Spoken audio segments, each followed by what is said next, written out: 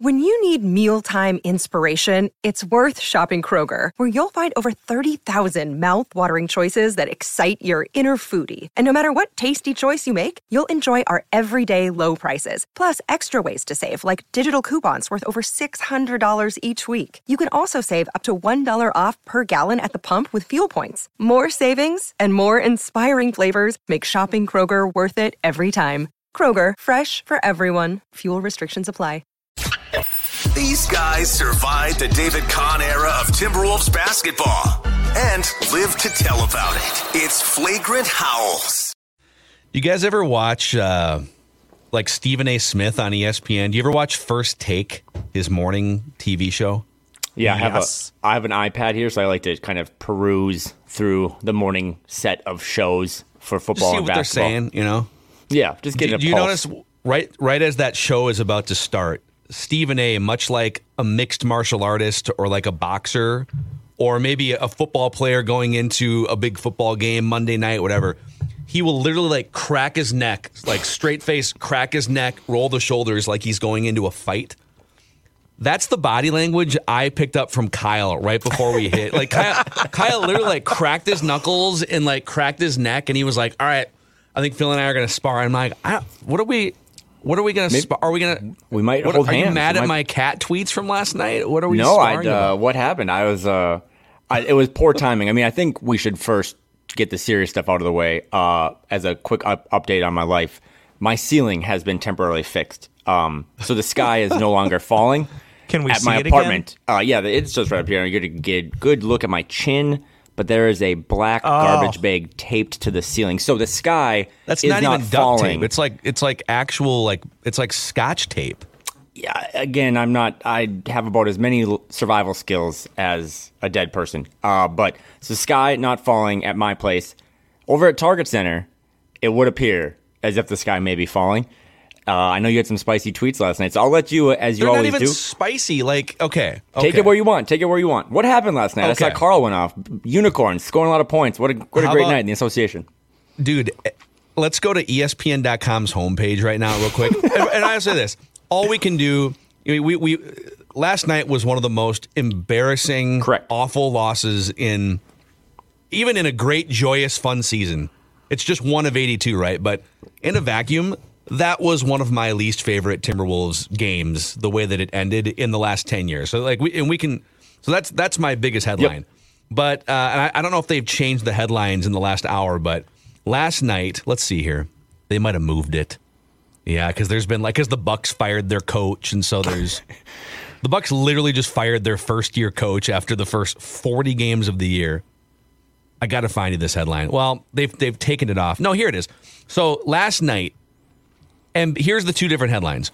Not even Wilt, Embiid drops 70 to set 76ers mark. So we're celebrating Embiid, right? Two headlines below that. Finch on loss after Cat drops 62. Immature. So it's like the Wolves were on the precipice last night of not only like an historical offensive performance in the celebration, but one-upping what Joel Embiid did, scoring 70 points. For a while, it looked like, oh my God, Cat is going to also score 70 points. I think my guess is the first time in NBA history that two guys were about to score 70. And instead, the Wolves were so obsessed with trying to get Cat 70, and Cat himself was so obsessed with trying to get to the next milestone. They forgot to win the game. They forgot to make actual winning plays, to play actual defense. And it's the most disgusted I have seen Chris Finch in his 3 years as head coach of this team. And so that's what happened last night, and we're here to talk about it and provide therapy for Timberwolves fans. And we've been trying this for a while, we were going to have a reoccurring guest on today's show, but due to some travel, the Wolves are headed out, I think, to Washington, because they have the first night of back-to-back. Yeah, we can say it. Jim Pete was going to jump on today, and he just texted us he's literally like on the tarmac right now. We have to record right now, and he's 2 hours away. So we will get Jim Pete on again at some point. And we will get him on because I think, despite just being the best in the business and how much of a fan we are of him, he also has real good perspective into a lot of things that are tied to maybe like Finch or these players that he played, we didn't. But he also did coach at the highest level on the WNBA side alongside Cheryl Reeve. And I would love to get his opinion on some things, because to kind of run it back, right? I know the Wolves lost to the Thunder over the weekend and they had a fourth quarter choke. And I don't know if we want to get into that. You've already kind of talked about it on this feed earlier the week. But last night, obviously, Mike Conley rests, so he's out. You don't have a designated driver. Ant's questionable. He does play. And you're playing a Hornets team in one of these first kind of set of 4 games this week that are pretty easy. And then Carl comes out on the best game he's ever had, the first 12 minutes, the first 24 minutes. And anytime you're online or on NBA Twitter or whatever, and you see, hey, so-and-so has this, and it's the second quarter, the first reaction for me is to go check it and be like, what's the score of the game? Because if Embiid has 40 at half, but the Sixers are up 26, he's probably only going to get 8 to 10 more minutes, and that's going to be it. The odd thing about what happened last night with those two unicorns is both guys were in competitive-ish games. The Sixers at home against the Spurs, the Wolves at home against the Hornets, and neither team, and this is where I kind of want to get into with you, neither team was really focused on anything other than chasing a very lofty point total on the anniversary of Kobe Bryant's 81-point performance. Now, there is context into how each of those teams did it, and that's what I kind of want to get into. But one team won, and it was a celebration, and another team lost. And I'm with you. I mean, last night's game made the Atlanta Hawks loss look like a bar mitzvah. Like that will never be remembered again. Last night was the worst loss of the season. It might be the most embarrassing loss of the Finch tenure, and it was probably one of the most, because of the context of it. It's like, they legitimately, and you could start to feel it, right? Because I saw everyone at halftime. I was like, this is crazy. He's going to get 72. He's going to be like The Price is Right, where someone guesses $1,000 and Carl's going to say 1,001, and he's going to up Embiid. And you started to feel it slip away. Yeah, they're up 15 at the end of 3, but you just kind of had a feeling. And then Charlotte comes out early in the 4th, hits a 3, Wolves miss, hit a 3, hit a bucket. It's all of a sudden like a 7-point game, and you're like, oh, God. Are they going to be able to figure this out? And they didn't. And everything you said, every criticism I've seen online this morning is accurate. But I am curious if we do a pie chart of blame or whatever. I'm curious to see you, and Ross, you can chime in too, who you associate or assign most of the blame to last night. Okay. It doesn't have to be an official pie chart, but I'm just curious because, I'm just curious. Okay. Ross, answer first. Who is the number one person to blame for that loss last night? Producer Ross. I would put, in theory, not having a legitimate backup point guard option. Okay, I like that. And I know that's not specifically a player, but who would have guessed? So Tim Connolly. If we're blaming a person, it would be Tim Connolly for you. Or Mike Conley for not playing, even though that's not really necessarily his fault or his call. But the fourth quarter meltdowns continue to all be centered around turnovers and not taking care of the basketball.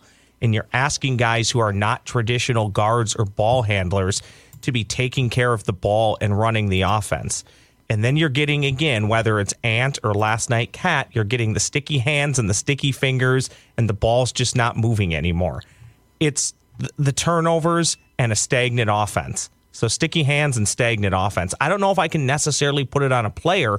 Last night and the last 2 fourth quarters combined with what we've seen this season underscored to me, whether it be via a trade, gentlemen, or whether it be via the buyout market, you're going to have to get another real point guard on this roster. And I have reckless speculation for you guys later as it pertains to the buyout market. Do you like how I didn't even really make a pie? I just went to the buffet and made my own. Well, you didn't even blame anyone. Yeah, you kind of like blame the situation. You want everyone to get a participation we want a head on a plate right now, dude. Well, then it's Conley. I want someone's ass fired. Give me your fire. So, give me a backup point guard. My answer is Anthony Edwards is the most to blame last night. And I don't know if I would have said... So it's funny because, like, Anthony Edwards was actually the best plus-minus of any player on the court.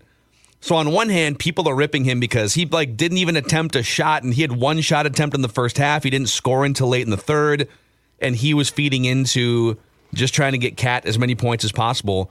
And all those things are true. His presence also resulted in the best net rating of any individual player on the court because maybe he was playing a little more defense than other players at times. He was also getting open looks for Cat at times, right? But then after the game, Anthony Edwards says, and I'm paraphrasing, I don't have it exactly in front of me, but credit to Dane Moore for his locker room sleuthing last night. Somebody asked something along the lines of, did you guys just get maybe too caught up in trying to get Karl to some certain milestone, 50, 60, whatever it was? And Anthony Edwards said, once he got off to the hot start, we were trying to see if he could score 100 points. So, and maybe he was being a little bit hyperbolic with that. Yeah. But at the same time, the premise of it, the principle of it is still absurd, right? Whatever that number is, whether it's 100 or 70, he confirmed, yeah, we spent the entire game trying to get him as many points as possible, which triggered Chris Finch then into calling it disgusting and immature after the game. So to me, Anthony Edwards would be like, he could have done more to score. He could have done more to just maybe bring the game back to a normal sense of, okay, we're trying to win the game here and not just get Karl to some milestone that doesn't really matter on a Monday night against the Hornets. But I have some cat thoughts too, but I'm curious what Kyle's answer is. Well, unfortunately, I like to talk about sports with nuance, so I just am not going to fire anyone or blame any one specific person that I might have an internal agenda towards. So Karl-Anthony Towns deserves blame. If you don't blame Karl for some of it, then you are just blind, because it got really point chasing, feeling yourself, especially late in the game. And it was, I think Finch said it the best. They disrespected the game of basketball. And I know that sounds like I'm an 85-year-old journalist, but it really felt like that in the moment. Okay, Hubie Brown. Yeah. Like that they were really starting to, whatever religion you subscribe to, I do believe in like the basketball gods, and they were toying with them in that game. However, I also have a real problem. They didn't necessarily start the game thinking, could Karl get 81? I think naturally in the flow, he was hooping, and he had 40-some at halftime, and he was part of the reason. I mean, he was terrible defensively, to the point where Finch had to sub him out late in the game for like offensive defense, as were all of his teammates. Like, watch the game. Don't just get energized by the timeline. Everyone on that team couldn't stop the ball at any level. At the top of the key, getting into the mid-range, whatever. No one was playing defense. So the guy that might have ended the night sourly and ruined the party also was the only reason you got to the party.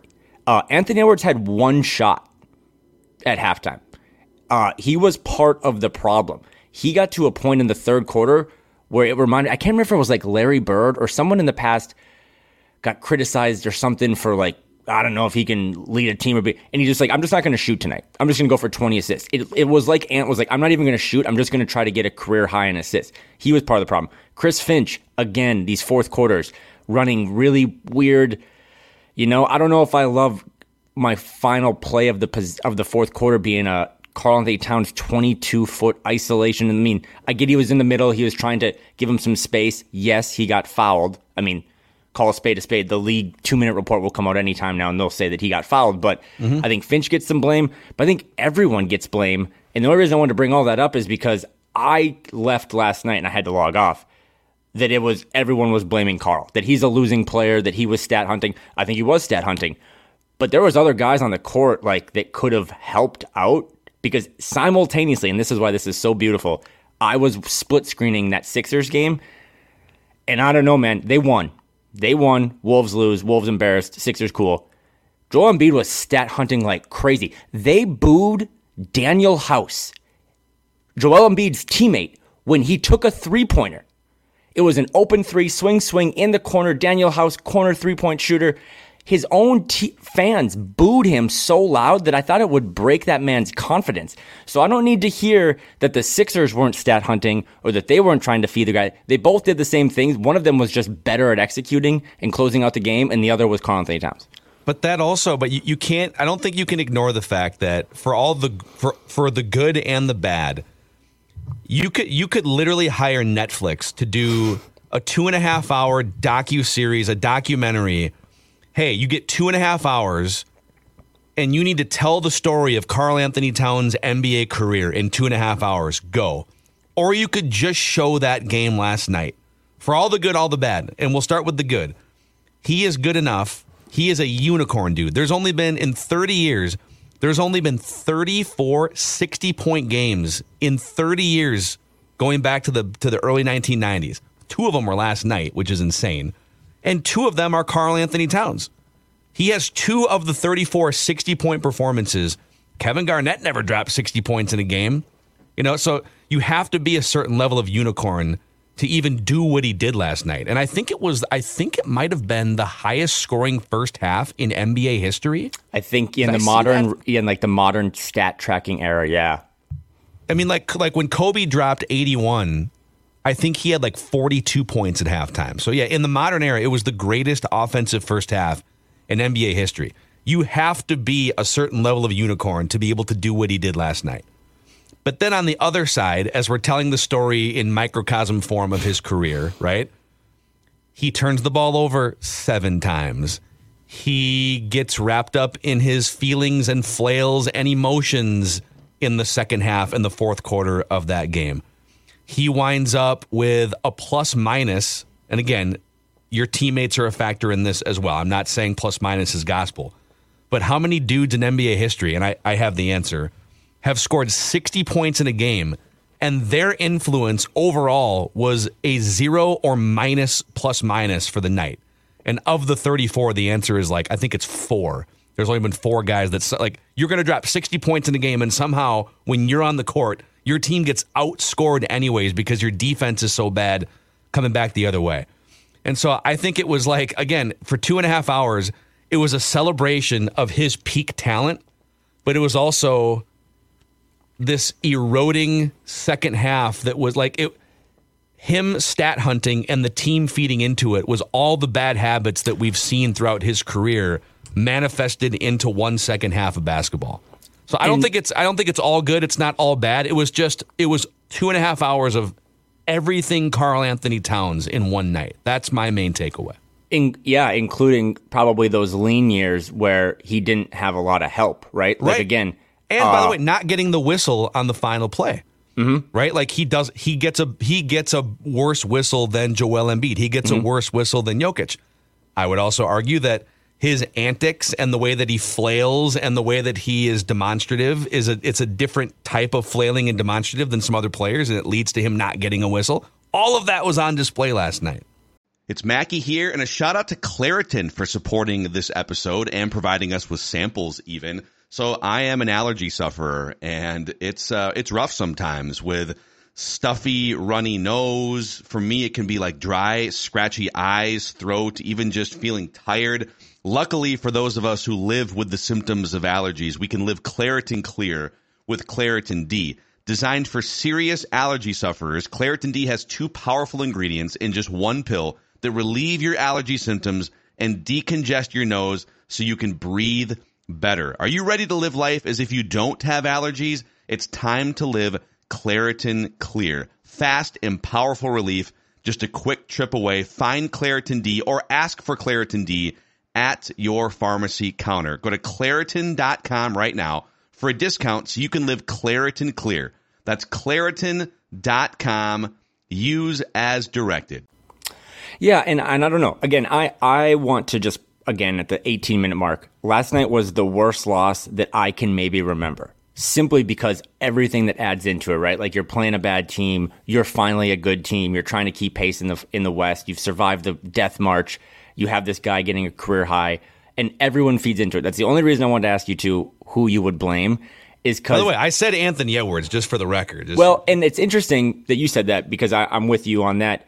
And some people are going to listen to this and freak out.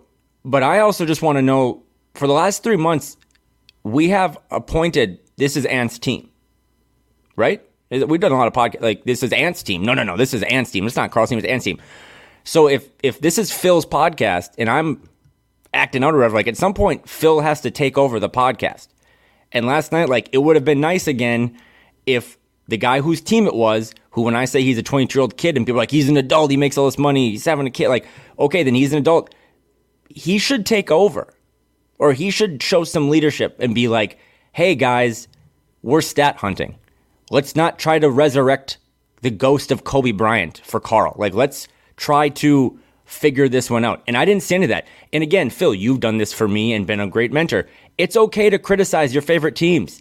It's okay. Like, there's just so much finger pointing at Carl or Finch, guys who I would blame for last night. But it's okay to criticize the cool kid with the shoes because he did nothing last night. His inability to even put a little pressure by taking one shot. If he's sick, don't play. That's the Chris Finch thing, right? If you're hurt, don't play. But if you can tie your shoes, get out there and do what you do. And he was awkwardly avoiding putting the ball in the basket. He never does that. He did not want to take shots, and it didn't help Carl. So yeah, last night was a microcosm of everything that Karl-Anthony Towns has experienced in his 9 years in the NBA, including being on a basketball court and having no one to help him. Because Rudy Gobert, 6 for 6 in the field, great. He was a team worst -10. So his defense wasn't there as much as he's mature. So I don't know if that was a rant. It's just, I was embarrassed. I'm disgusted. I'm frustrated. But I also think it's really lazy if this is the time you pull out your agenda to be like, Carl's a losing player. Because Anthony Edwards has never won anything. Again, I make the Citadel joke. What is the most important game Anthony Edwards has played in? Game 5 loss to the Grizzlies? But on the winning, losing, I think we're seeing like this Carl has offered more winning traits and winning qualities this season than we've ever seen. So I'm with, like, if you're gonna, like, if anyone's gonna turn last night's game into a referendum on like Carl's value to the team this year, I would fight them and say he's been super valuable. He has been much needed scoring consistently. He's been healthy. He's played the best defense of his career. But if you zoom out to his entire career, I think it's fair to say, and again, like, hammer me for this, that not many players in the last 10 or 15 years have put up the individual numbers that he has with as little team success. And it's not all his fault. He's had some garbage rosters. He's had a bunch of different coaches. And so for whatever reasons that is, that this dude puts up crazy numbers for like 8 or 9 years, a lot like the quarterback of the Vikings does. Kirk Cousins puts up crazy individual numbers. He did it. But the team success does not follow. Last night was a perfect microcosm of that, where this dude drops 60 points, 40 plus in the first half, and they lose anyways.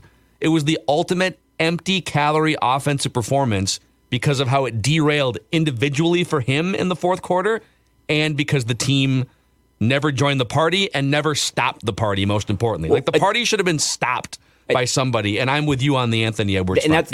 And Chris Finch too, dude. Like, and guess what? I would, if Ant fire leads, Chris Finch. No, if Ant leads this thing to the finish line one day, I will get an Anthony Edwards tattoo wherever you want it, whatever you want it to look like. But I just struggle with, and that's why last night was perfect. When you're mad, I'm learning this in real time as a married man. Like, when people are mad, sometimes you do got to let them blow off steam. You just got. So last night, if you don't trust Finch, or you think the offense is clunky, or you think Carl's a losing player, last night was a good moment for you, and I appreciate it. I've read all those things, let it out. But all the stuff you just said about being a losing player or empty calories or all that stuff is part of the reason why unofficially everyone in the media and that covers this team, everyone has given the keys to this organization to Anthony Edwards. And I'm fine. I would have signed that petition. But again, I go back. Phil, if you're the president and I'm just the VP that sometimes gets empty podcast calories, at the end of the day, like, whose responsibility is it to right the ship? Dude, you know what it felt like? It felt like, here's another, we love our analogies and metaphors on the show. Mike Conley is the principal, or Mike Conley is the teacher. Yep. And Mike Conley took a sick day, and the entire classroom knew that there was a substitute teacher last night, and the substitute was Nickeil Alexander-Walker or Jordan McLaughlin. Right? I love where you're going with this. And instead of like the leader of the student body of the classroom saying, "Okay, hey, like, we got to learn something today. We got to at least like do the math quiz that was on the schedule." They just threw spitballs at each other and water balloons, and they messed around for the entire day. And by the way, it's also more evidence to Ross's point earlier. You need another actual teacher. Like, if Mike Conley is the only adult in the room, exactly, and he takes a sick day because he's 37 years old, and my God, like, he's been in the NBA for 2 decades, he can't take a sick day or take a 3-day weekend with his family without the entire classroom burning down in the second half because there's no adults in the room. Well, and I want to go back a few weeks, guys, if you'll let me, to when Chris Finch talked about Ant's growth, and we talked about on this podcast, I don't want to necessarily hang Ant out to dry for last night entirely, because I think we all understand that the growth is still happening. But what I would say for both Ant and for Chris Finch and for the entire team, what a heck of a growing opportunity they have, because Kyle even talks about it. I want to see what this team does when they respond to adversity. Guess what? Adversity knocked and it walked through the door. You've seen it in the last two games. And Ross, learn from it and be better from it. Ross, I deal with all the time. Someone is listening to this being like, that loser in the glasses is way too much of a homer. And I was one of the few people standing on the aisle. This one or you? With the hat. Both losers with glasses. I was told that I'm always too much of a homer and too optimistic. I also was probably the one that was like, hey, can we not talk about the percentage chance of winning the finals in November? Because this team has done nothing. As Finch has said, they have faced very little adversity this year. Last night, probably the most adversity, because you are a laughingstock for 24 hours.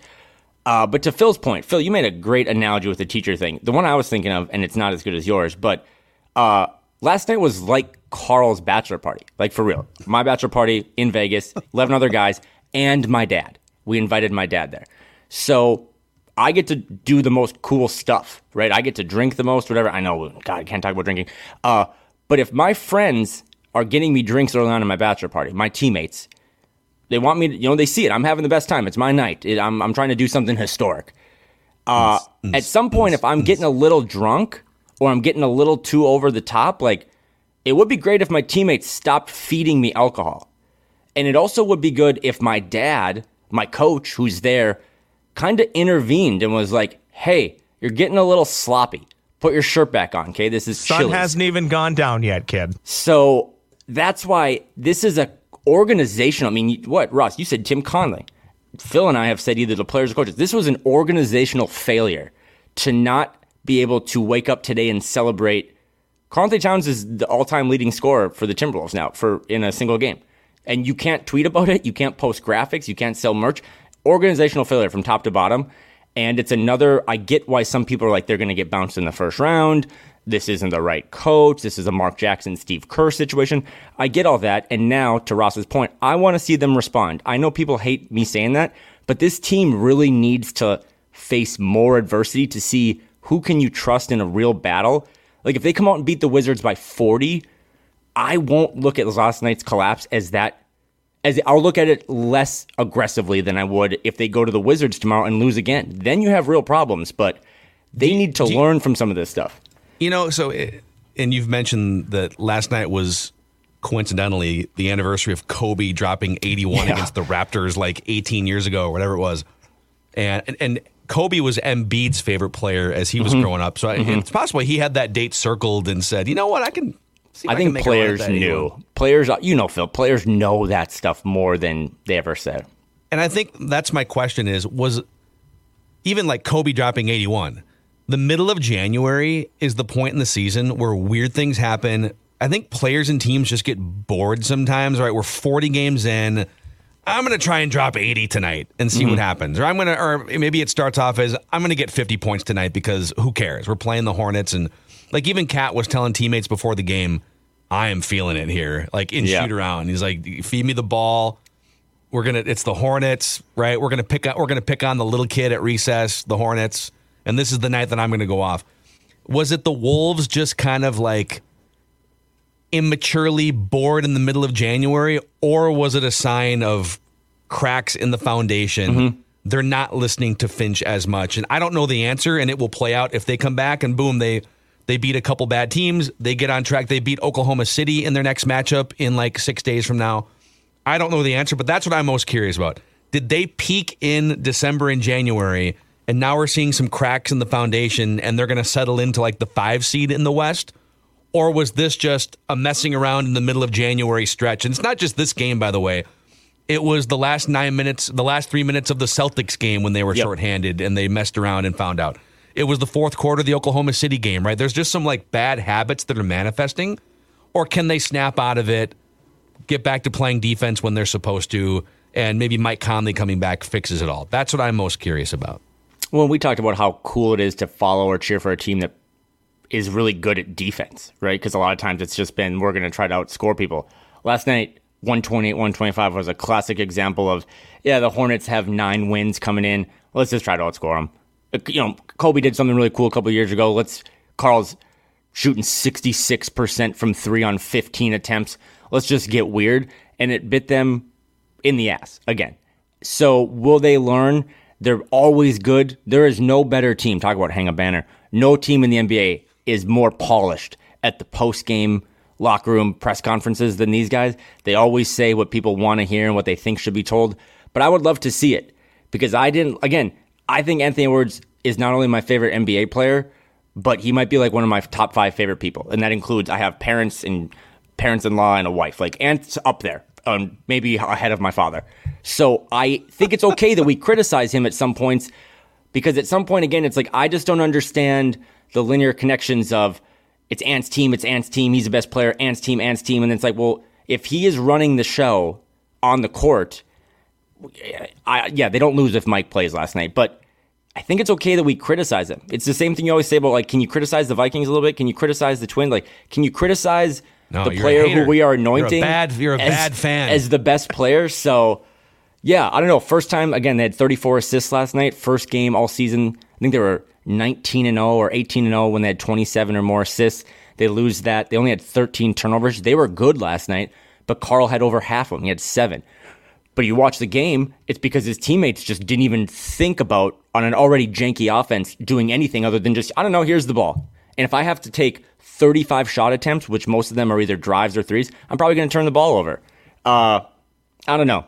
But it was very frustrating. And if you are cooler on this team, I get it. I'm not going to sell my stock, but they have to really look in the mirror here. And maybe it's just January.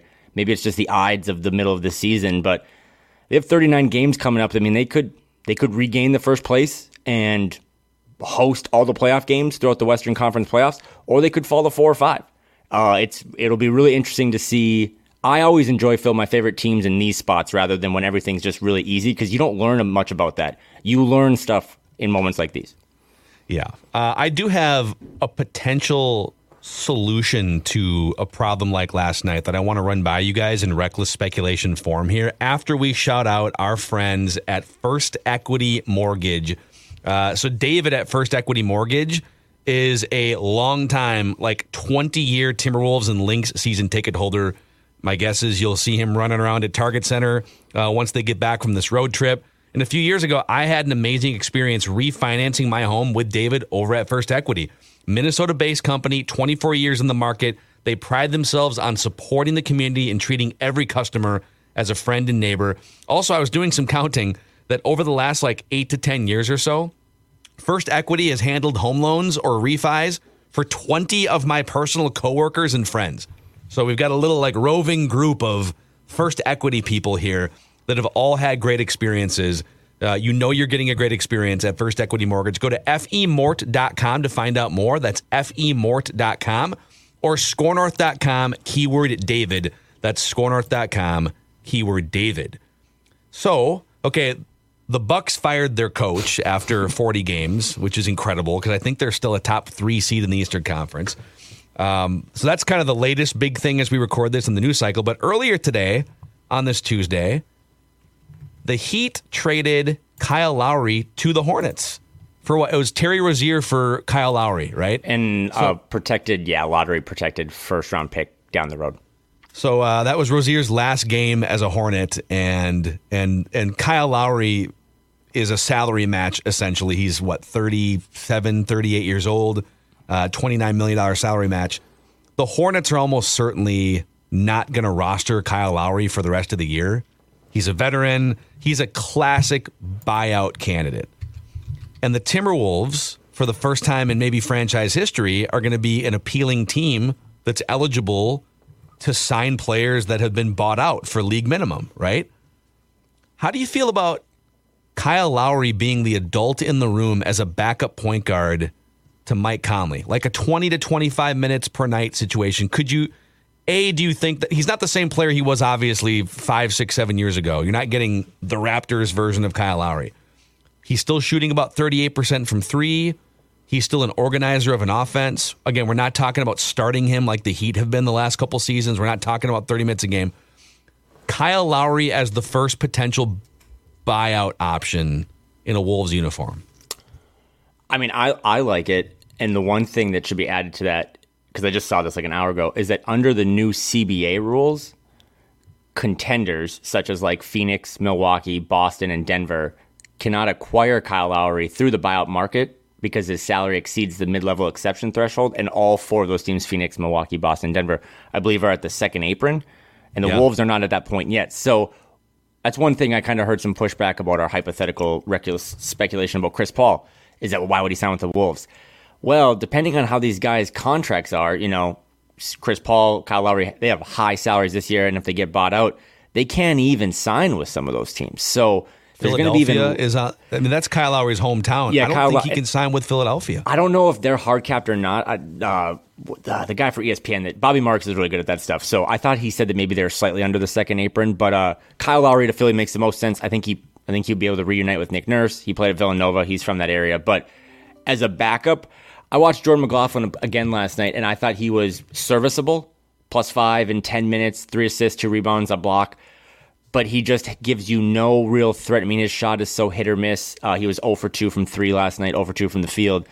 So they do need to upgrade that. And it goes all the way back to what Ross said. I think Jordan McLaughlin is a really fun player and a really good backup point guard, but I think he is a really good backup point guard on a middling, rebuilding team.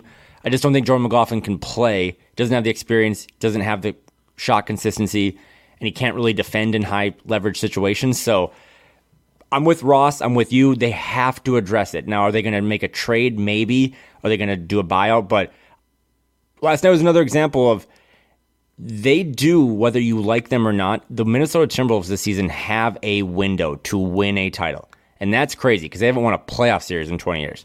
But they, if the right levers are pulled, can fix this and get it back on track. They're still first in the West.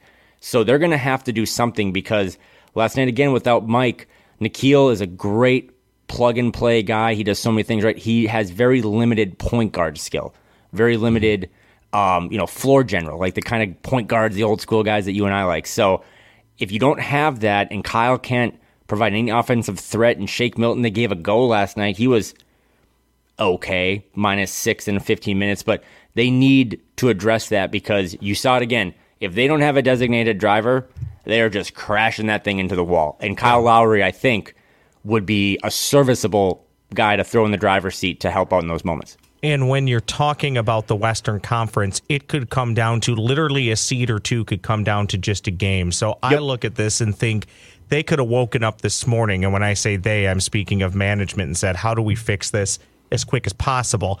I don't necessarily think you're looking for a specific player. Does it need to be Kyle Lowry? Could we wait because it might be Chris Paul? We've mentioned Tyus Jones before, which is pretty unobtainable. I don't think it needs to be any of those guys. I think you're looking for fit and exactly what you said, Phil. You're looking for an adult in the room who can come in for 15, 20 minutes and basically be, to put it politely, a lesser version of Mike Conley, but can look at Ant and say, stop. Or he can look at Kyle and say, no, or excuse me, Kat, we're doing this now. We're not doing it's you with the ball playing by yourself 1-on-5. You need somebody who the rest of the team respects. That's who you should be looking for. Not even necessarily specific player. It's who fits that mold, and then you go find that player. Yeah, I mean, if there was any way to get Tyus Jones for this stretch run, it would be amazing. But the problem is there's going to be suitors for him, and you're not like you would have to involve you can't trade your first round pick. Right. Is there a team that would trade a first-round pick and some matching salaries to get him? And if that's the case, you'd have to involve a third team. You would send essentially, and to match salaries, you're probably talking about sending Kyle Anderson out along with like Shake.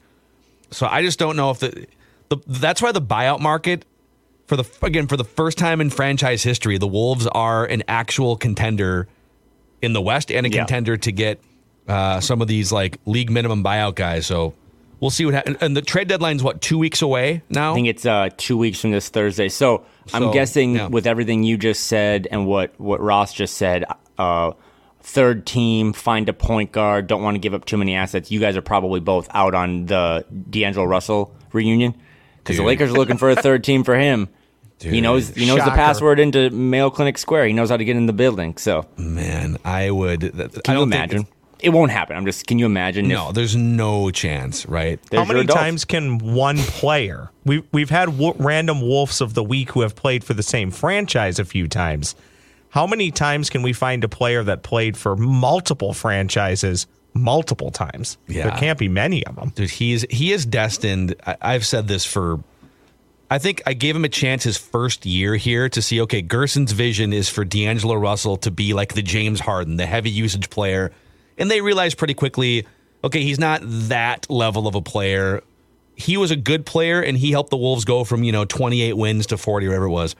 He is destined from now until the end of his prime to go to a bad team and just average like 23 points a game on 21 shots. And he's gonna help some team tank, just like Jordan Poole, right? I don't think he's that big of. Jordan Poole is like even more head in the clouds, oblivious sort of team cancer guy. But that's D'Angelo Russell is Stephon Marbury. He'll help you get to like 40 wins and an 8 seed. If you're asking for anything more than that, you're probably not going to be too happy with it. Yeah, when you really need him, he'll probably just be eating Vaseline. So just to kind of close the loop on this, put a bow on it, whatever, both of you, I'm just curious. Because again, last night was such a frustrating loss, and it really highlights some of the things that drive anti-Cat people crazy, anti-Finch, anti-just this team's ability to ever do anything normal and not just, again, pull the football out. Do you still have faith in them? Where are you at in expectations of, like, can they still... Because our goal has always been, right? This season was like, we would all mark it as a victory if they won a playoff series, right? I think we all agreed on that. Yeah. I would answer it this way: the last 2 games, so the fourth quarter against Oklahoma City, and then the fourth quarter against Charlotte. We'll just call it the last 2 fourth quarters. Definitely have me on alert, but it's a different kind of alert because like the alert last season was, these red flags could prevent them from making the playoff bracket because they're going to have to like work their way through the play. So when I say on alert, I mean like falling into the 5 to 6 seed range in the Western Conference. So so at least they're operating on a different level.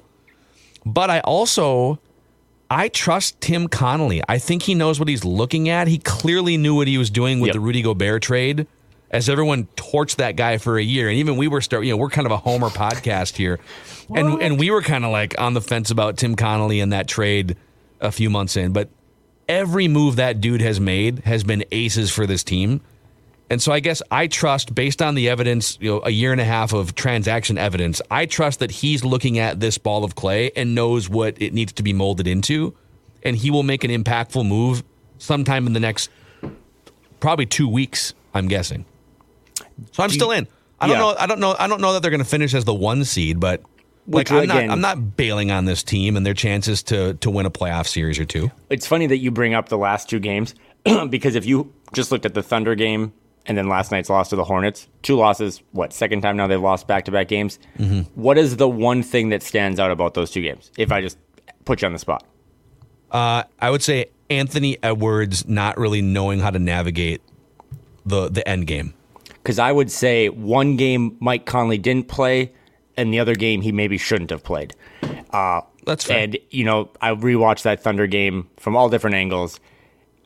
Despite everything that is wrong with this team and their ability to execute down the stretch and their offense, Ant found a wide-open Mike Conley in a corner slot for a 3 that if he hits, they probably win that game.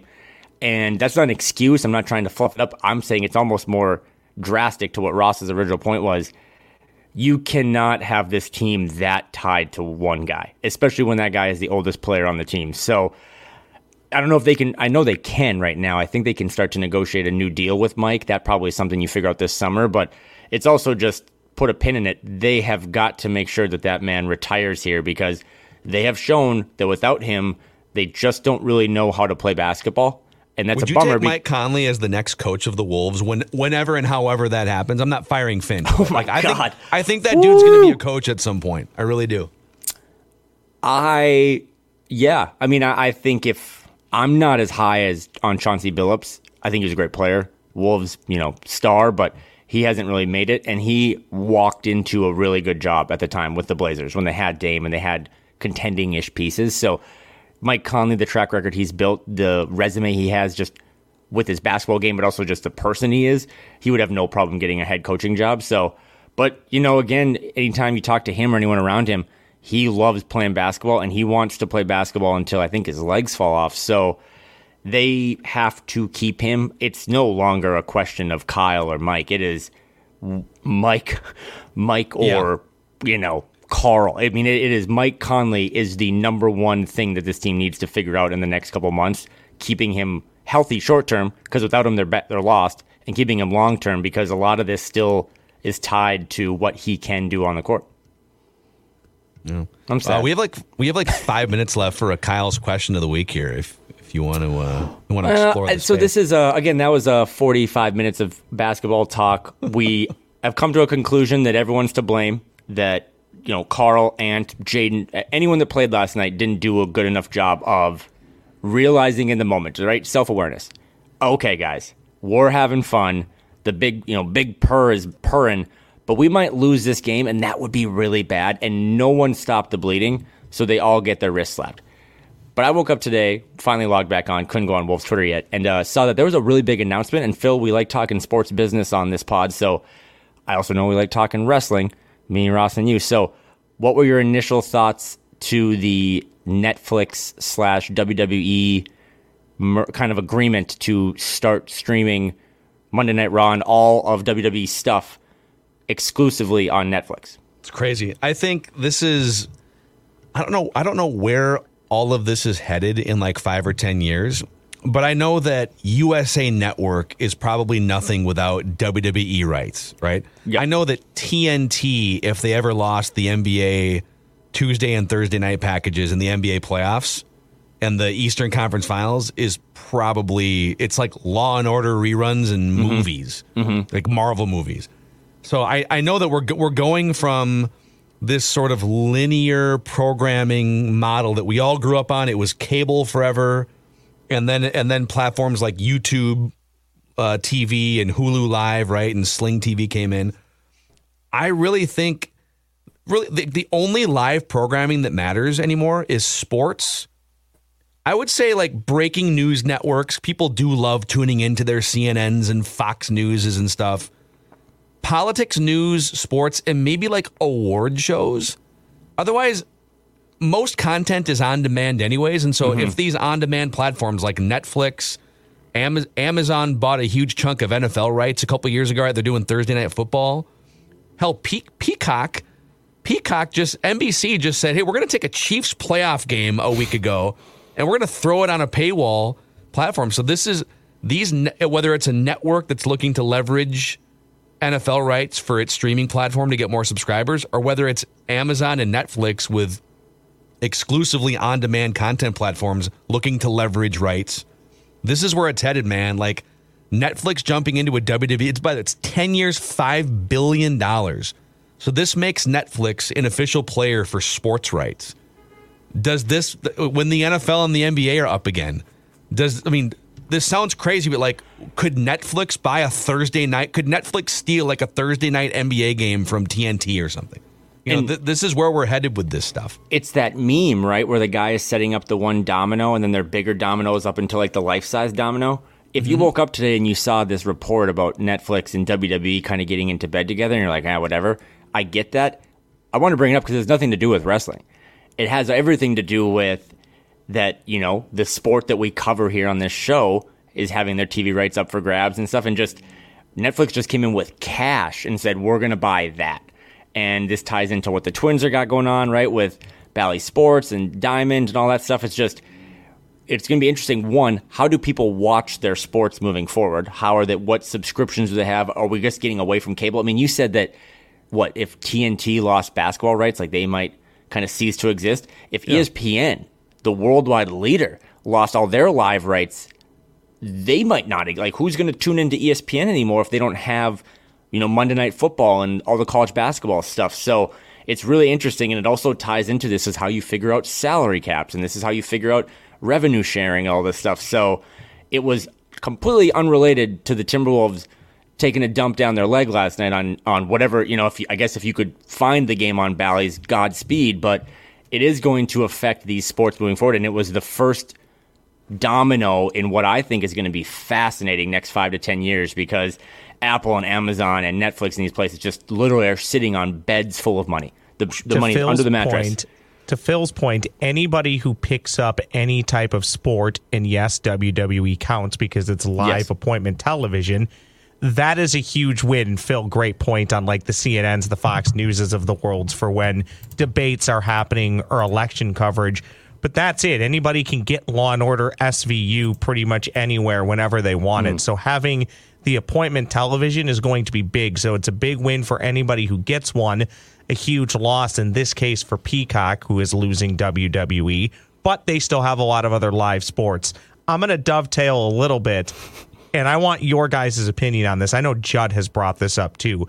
It is still, even as a 37-and-a-half-year-old, it is still my biggest complaint, and one thing that I still do love about cable, even though you're overpaying for it. Switching from app to try and watch live sports is insanely more hard than it needs to be. It slows the process down. You will miss things when you're jumping from app to app because it takes seconds, if not minutes, where cable just has the master flip. Oh, I'm there. But that's more of like an interface issue than anything else. I mean, right. So I need somebody to fix that interface. So here's my question, because I love this, because we're like down. Everything's coming full circle. 3 old dudes now. Complaining about how I can't just go up one channel from 621 to 622 to get from ESPN2 to FSN or Bally Sports. Is there a way for someone to come in? I mean, obviously, like the designers of the original iPhone came up with a great interface where you can just like easily toggle back and forth between your text messages and then your Twitter app and then whatever, like your Uber Eats, whatever it is. Like, so I have a TCL TV in our living room, former sponsor of, right? Love it. With the built-in Roku. And you have to literally exit out, go back in. Like, could Roku just rearrange so that you can have a menu of, like, almost like a cable menu, right? Of apps and content happening on those apps. And to me, it's less about, like, Xfinity coming in, and it's more about, hey, can Roku just sort of fix this for me so I can just hit less buttons? And Phil, since we're technically streaming it and we have these insanely smart computers and TVs, could I not just throw 2 up on the same 70-inch screen at the same time versus having to flip back and forth? There's got to be somebody who's a heck of a lot smarter than I am that can make this work. And I know it's not out there yet because I've brought this up numerous times and nobody has told me that it's out there, nor has anybody found it, nor have I seen a product. But it should literally only take a split second to go from Peacock to Netflix, and it doesn't. And that's what's frustrating to me. And I'm an Apple TV guy, so I have all my apps on there, and I just steal all my friends' accounts for Netflix and Hulu and everything else. But can we also maybe not get streaming 45-second delayed? Like that would be cool. I'm paying top dollar for all of these products and services. It would be cool if I wasn't in the third quarter and Phil was in overtime. Like that'd be wild. So I don't know. I don't think it's a hot take because it will never happen. But I won't surprise you guys. I still pay for cable. I love just a good channel flipping from TBS to TNT. Just makes me feel alive to go from Bob's Burgers to Law & Order SVU, the greatest show of all time. So I'm still on the cable bandwagon. If we get back to cable, I'll be a happy person. But if we're going to go into all streaming, can we bundle it? Can we come together? Can we tear down these walls that we have and have Netflix, the right side and the left side come together, Netflix and Amazon, and just put it all in one app so I don't have to waste half of the time trying to figure out my Peacock subscription? Because me and the Swifties had no clue how to get that football game, and I missed the first touchdown. Oh, man, I had something to add to that, and you took me away from it. All I can now think of is Mr. Gorbachev, tear down this wall. Someone will solve this. Someone smarter than us, clearly tear down these walls. Will solve this. Maybe it could be Chris Finch as he solves his team's fourth quarter issues and solves the the content toggling issue. Maybe that's what he was doing last night. He wasn't coaching. He was spending too much time on the tablet trying to go through the apps. Netflix and this WWE thing. It's ridiculous. So anyways, hey, thanks for listening to this therapy session. And greatest podcast around. We'll be back on Thursday with this version, the Phil Kyle Ross version of Flagrant Howls, and a random Wolf of the week. Please click the like button and the subscribe button on the Score North YouTube channel. And if you could also on Apple Podcasts and Spotify, give us a 5-star rating and a positive review. That's the best way you can help us grow this podcast on the audio side. So, all right, thank you guys for hanging out. This is your favorite Timberwolves lifestyle podcast, Flagrant Howls.